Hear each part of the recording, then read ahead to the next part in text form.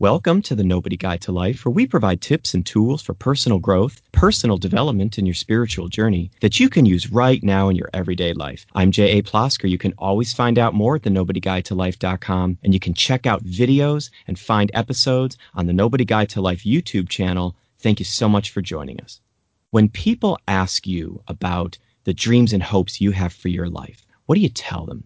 Do you talk about that perfect job you'd like, or maybe it's that amazing relationship you want? And sometimes when we stand on the precipice of achieving something amazing, we sabotage it. And it's not always clear why we do that, but chances are it has something to do with our thoughts getting in the way, the stories we tell ourselves because of the negative experiences that have happened to us, or our limiting beliefs about who we think we are and what we think we deserve.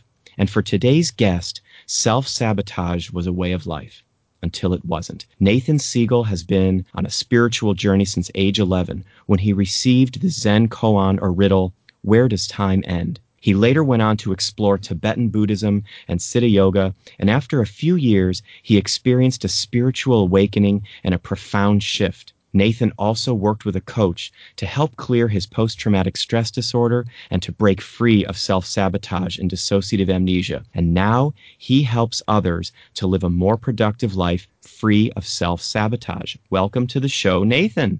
Thank you for having me. Well, it's really a pleasure. And I love in your bio, in this journey that you took, that you received that Zen koan at age 11. Can you talk to us a little bit about how your spiritual journey started and what that looked like for you? Well, I was 11 years old. I was standing in my parents' living room, and I wasn't doing anything in particular. And all of a sudden, a question popped into my mind that I couldn't answer. I didn't know the answer to it. The question was, where does time end? And I remember standing there thinking about it, but I didn't have an answer, and when I looked at science and so on, I couldn't find anything there. And when I talked to my parents about it, they suggested that I write to the newspaper, but I had this intuitive understanding that that would be the wrong approach, so I didn't do it. Right. And over the years, it was the thing that started the spiritual journey for me. I didn't realize that until I wound up working with a Zen teacher many years later, because he was asking me, where did your journey begin? And I said, well, I don't know, but I had this weird incident that happened. And when he heard that, I heard him clap his hands together and make an exclamation. He said, that's it. Wow. And I thought, that was kind of cool. It wasn't what I expected, but, that's where it began. That's so interesting. Can you tell us a little bit about that foray into Zen and a little bit about Zen and then what that led you to? It really didn't begin with the Zen. I mean, the spiritual journey for me, when I embraced it formally, I was studying with a guy by the name of Brian Finney. And it was around that time that I was having all these psychic openings in my life, different things that were going on, and I didn't understand what was happening. So I looked for resources. It started with an outfit called the Association for Research and Enlightenment, which was founded by the late Edgar Cayce. Right. And when I went to this group, they said, we can't help you, but we will refer you to this guy. His name is Brian Finney. Brian, when he heard what was going on, introduced me to Tibetan Buddhism and meditation. Right. I studied with him for a long time. Then later on, I wound up meeting Stephen Bodian, who was one of the teachers under another teacher by the name of Adyashanti. And when I knew that, I knew that Stephen was the right guy for me because I really like Adyashanti a lot. And it was through Stephen, that he asked me about the whole a riddle, and that's where it came out. Right. One of the reasons, Nathan, that I wanted to start with your journey, other than the fact that it's always interesting to hear where people have come from spiritually, is it's such an interesting, your work focuses so much on this idea of self-sabotage. And I think in some ways, spiritual practice really helps people with that because it gets them to really think through what they want in life and the things that are stopping them. And I'm wondering then if you can make the connection for us between your early spiritual journey and how you began the process of realizing that self-sabotage was a piece of your life. Can you talk a little bit about self-sabotage and how it affected you? Yeah, sure. I mean, it first showed up in a form that I could recognize, and I actually didn't recognize it at the time, but many years later. But it first showed up in an experience when I was 10 years old. And at that time, I gave a report to my grade 5 class on amoebas. Now, they didn't like it. They said they called me a liar. They'd called me stupid. They said I made it up. And the shock of 30 kids screaming at me was more than I could take. Wow. And so I wound up creating the belief that I'm stupid. And the shock of it also created amnesia, so I couldn't remember what happened to me.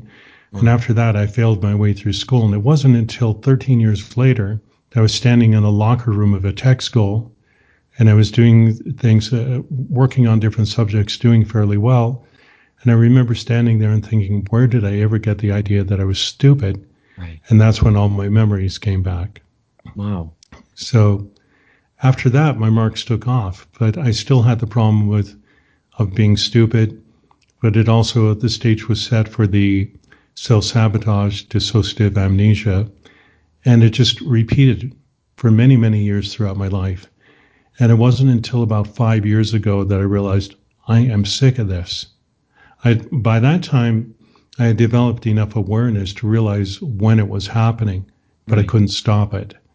And back then I thought, I need to change the way that I'm behaving. I need to change the way that I'm acting when I get a shock or a trauma, because that's what would trigger the self-sabotage and the amnesia.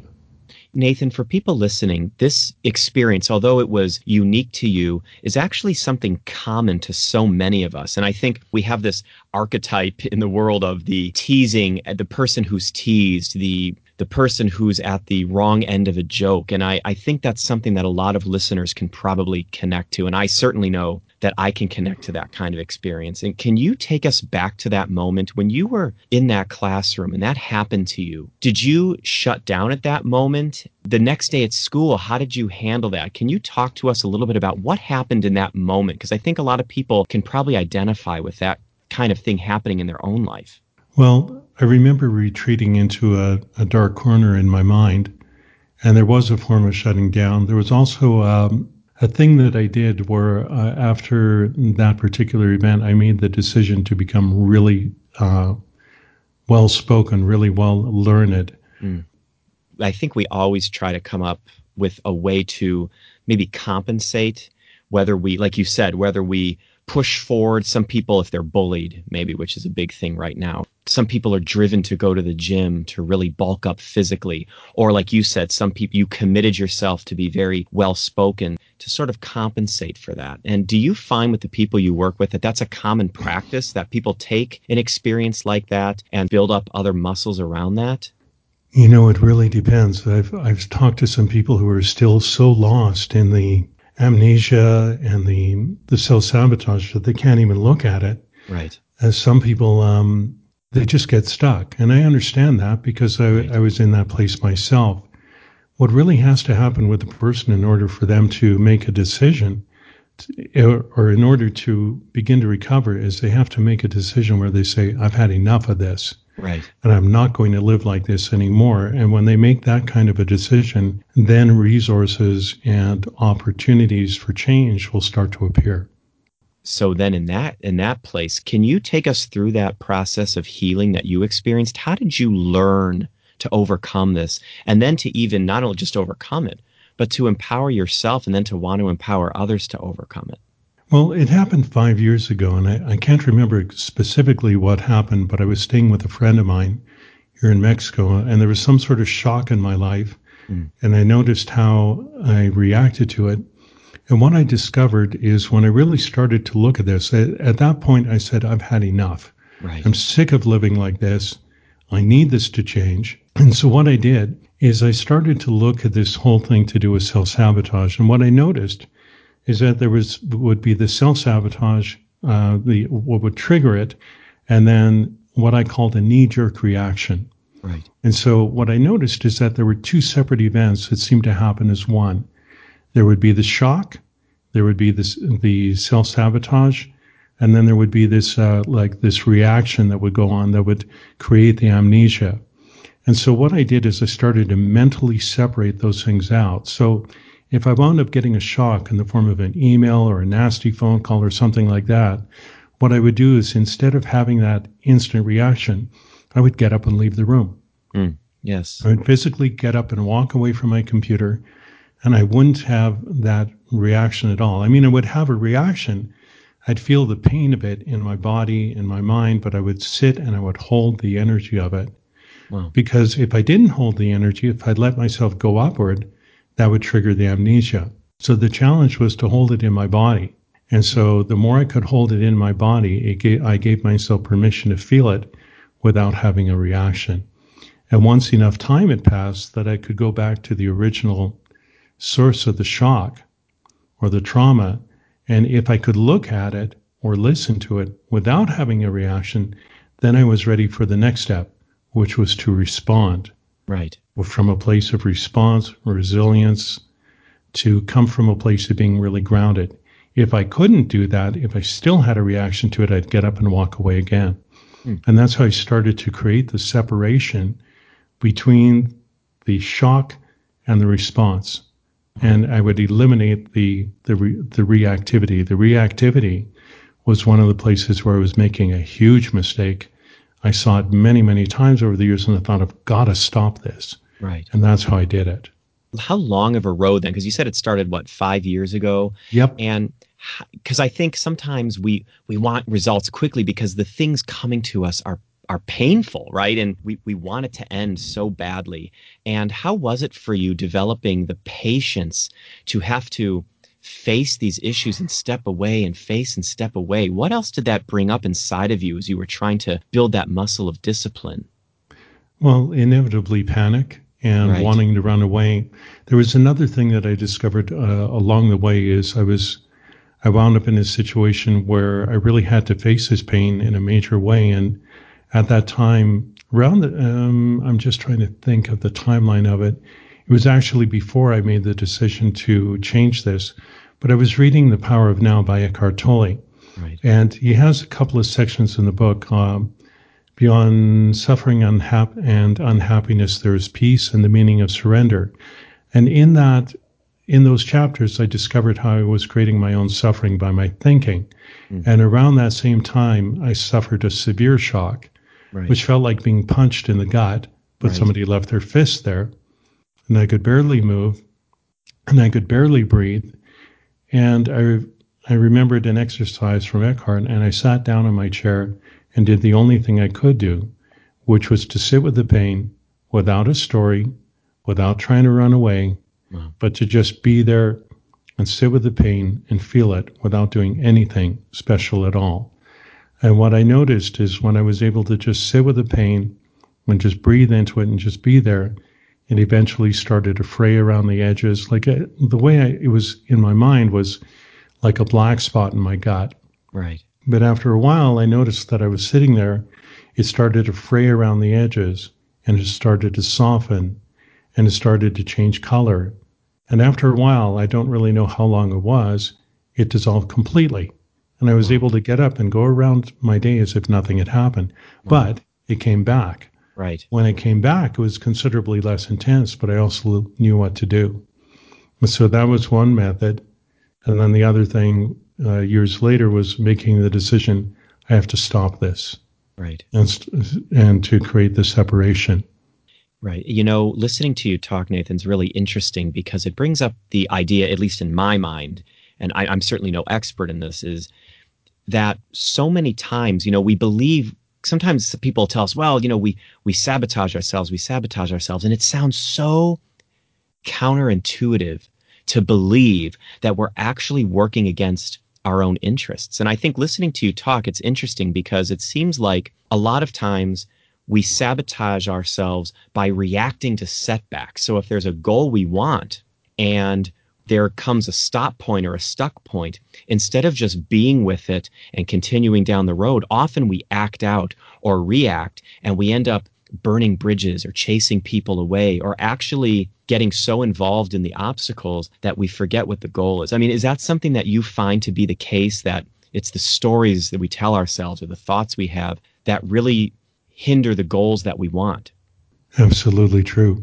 It always comes down to a thought or series of thoughts in which create various different beliefs. If there's a a shock or some sort of limiting factor there.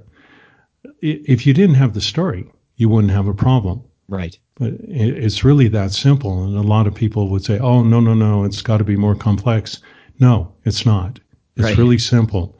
It's one belief or maybe a couple of different beliefs that hang the person up and creates the sabotage. Right. Right. And nowhere in the conversation, at least as you and I would have it, nowhere is the suggestion made that an event isn't happening. So things happen. And I think back to advice columns where people will write in and say, how do I resolve this difficulty with a coworker? Well, by having a discussion, by facing Yeah. it. The issue Yes. doesn't go away. It's the ancillary thought processes around it that if we can be still with them, I love that description you gave about it, getting frayed around the edges. Once we can get past that, like you said, that initial shock of an event, it opens the door for us to really start to deal with the issue. Yes. Can you tell us if someone was to come to you and work with you or do a session with you around this, because there's so much here and I love the simplicity of it. That's the elegance of it. How do you work with people then to empower them to get past this? What does it look like to work with you around self-sabotage? Well, the first thing I do with someone that I meet is I get them to tell me about what is going on in their life. Right. And that might take 15, 20 minutes. And then after that, I start asking them careful questions. And those questions are designed to find out what is the thought or thoughts that are causing the trouble. Right. And once I know what those thoughts are, then I know what to do. Then I know what the next step is, which may be something like conflict resolution, which is a process to do with neurolinguistic programming. Or I might take them into the work of Byron Katie, which is a self-inquiry process designed to find out if what you're thinking is actually true or not. And so it's really critical to start drilling down into that. And so in working with clients, sometimes the clients will say to me, I know what my limiting beliefs are. One client actually came to me that way and said, I've got these two major problems and I know what they are. And I'm going, wonderful. You've done a lot of the work for me. It doesn't always happen like that. Right. See, the problem with self-sabotage is it's often unconscious. The person doesn't even know that it's there. Right. They're having problems and they don't know why. Right. And so that's where the questioning comes in, so I can find out what is going on. And once I know, then I know what to do. Right. Can you talk a little bit, because you mentioned NLP, neuro-linguistic programming, and the work of Byron Katie, and that comes up a lot in this space. There are a lot of therapists who work from those places. Can you describe what those tools are for people? Well, neuro-linguistic programming was invented by Richard Bandler and John Grinder way back in the 70s, and they were studying these different therapists and why they were having such amazing results. Right. One of them was Milton Erickson, the other Virginia Satir, I think. And so what they were doing is that they invented a process called modeling. And modeling is where you copy what somebody else is doing. And in theory, if you do it right, you should be able to get the same results. And that's what they were doing. They were getting the same results as these practitioners, even though they weren't trained in these disciplines. And they went on to evolve this entire process to do with hypnosis, language, gesture, modeling, mirroring, creating rapport, all these different techniques. Right. And for me personally, I find that NLP is extremely powerful. And depending on what it is that the person is suffering from, it's quite possible to make a positive, lasting change literally in minutes. Interesting.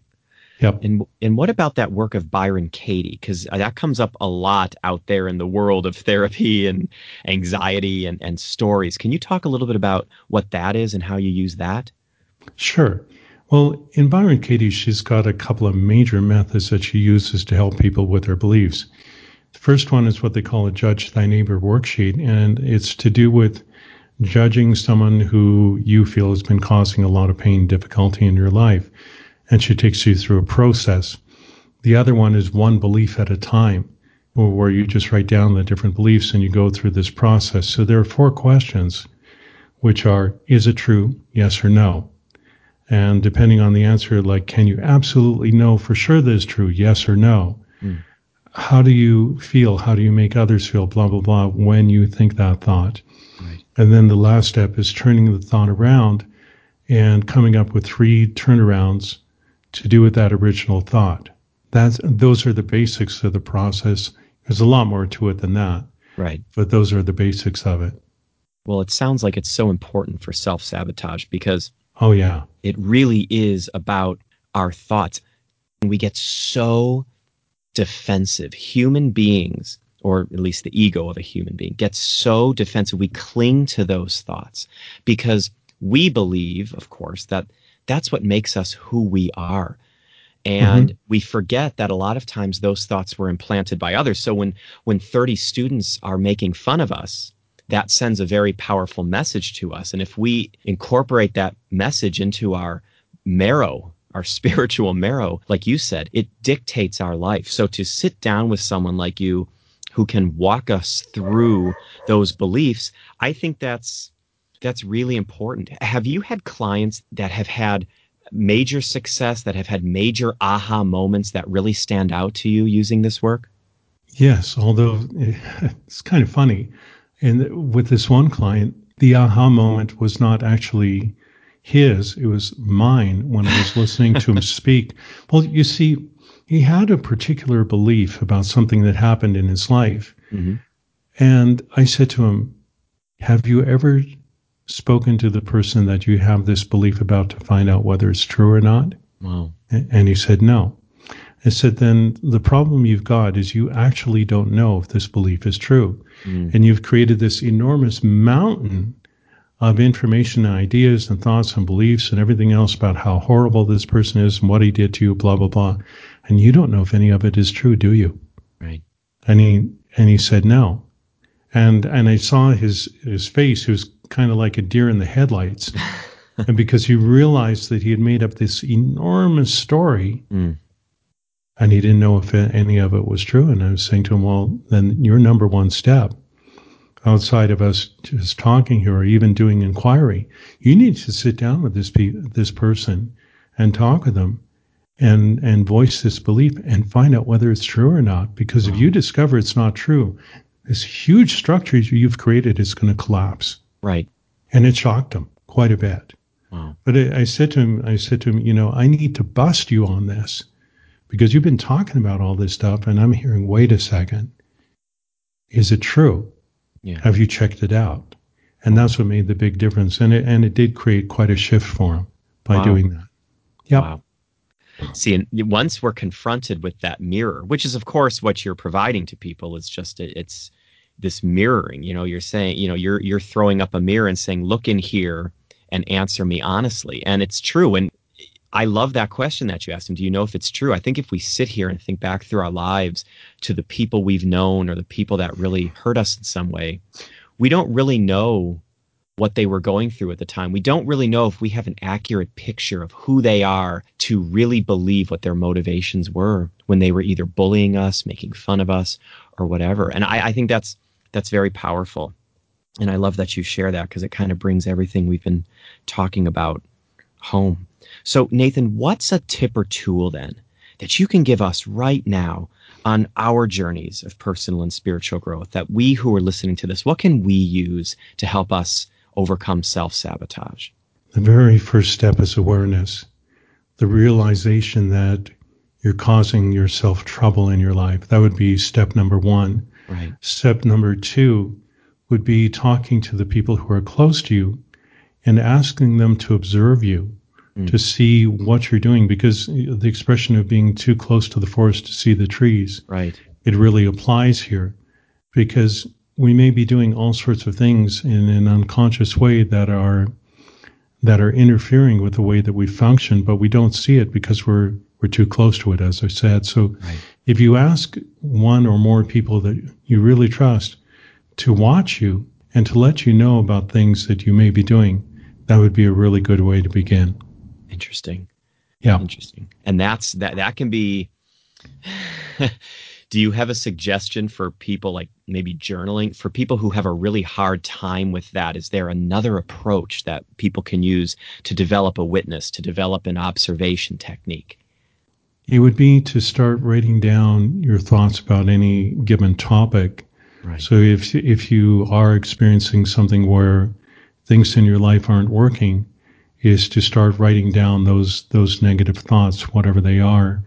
And then with something like that, I would suggest using the work of Byron Katie as a way of inquiring into it, Right. because a lot of the problems with the self-sabotage have to do with blaming.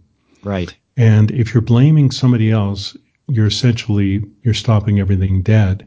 Right. In order to be able to move beyond this, you have to stop all blaming. Wow. One author out there, just trying to think of his name in the moment, but he wrote a book called The Success Principles, Jack Canfield.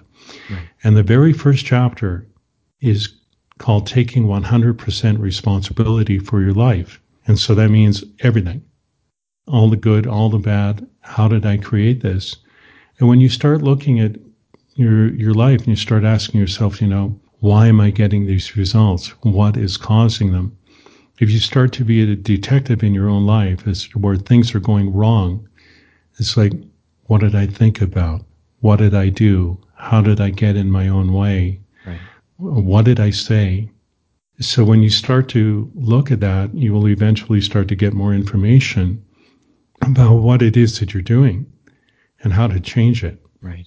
And I think it's important to say here, like we said before, things come up, things happen, events occur, things disappoint us, things don't work out. Not every business venture makes it, not every restaurant stays open. Things happen. And so it's not about negating the events of life. It's about, at least in my mind, learning about how to at least not be the reason personally that the things fall apart. Things happen that we can't control, but at least if we can stop the stories and get out of our own way, then at least we know at the end of the day that we gave it our true best. And I think that in itself is powerful. Agreed. And that brings us to the end of this episode of the Nobody Guide to Life. Thank you so much, Nathan, for being on the show. I want to remind our listeners, success sometimes seems like it's all about luck. But at other times, it's a choice to embrace opportunities when they arise instead of sabotaging them. I know it seems counterintuitive. We mentioned that we work against our own interests in this life. But that's the power of the past, the power of the stories we tell ourselves. Start taking a minute, like Nathan said, to reflect on and then reframe the events of life and use them as allies instead of reacting to them. And see if that just doesn't bring you a little more perspective and hopefully a little more peace. If you'd like to find out more about Nathan and his work, you can find him at nathansegal.org. That link will be in our show notes. And you can always check out more episodes at thenobodyguidetolife.com or on the Nobody Guide to Life YouTube channel. Reach out to us on Twitter and Facebook at Nobody's View or on Instagram at J.A. Plosker. Or join the Facebook community Simple Spirituality. If you liked what you heard on this episode, please consider sharing it with someone you know, someone you think could really benefit. Keep practicing and have a good week.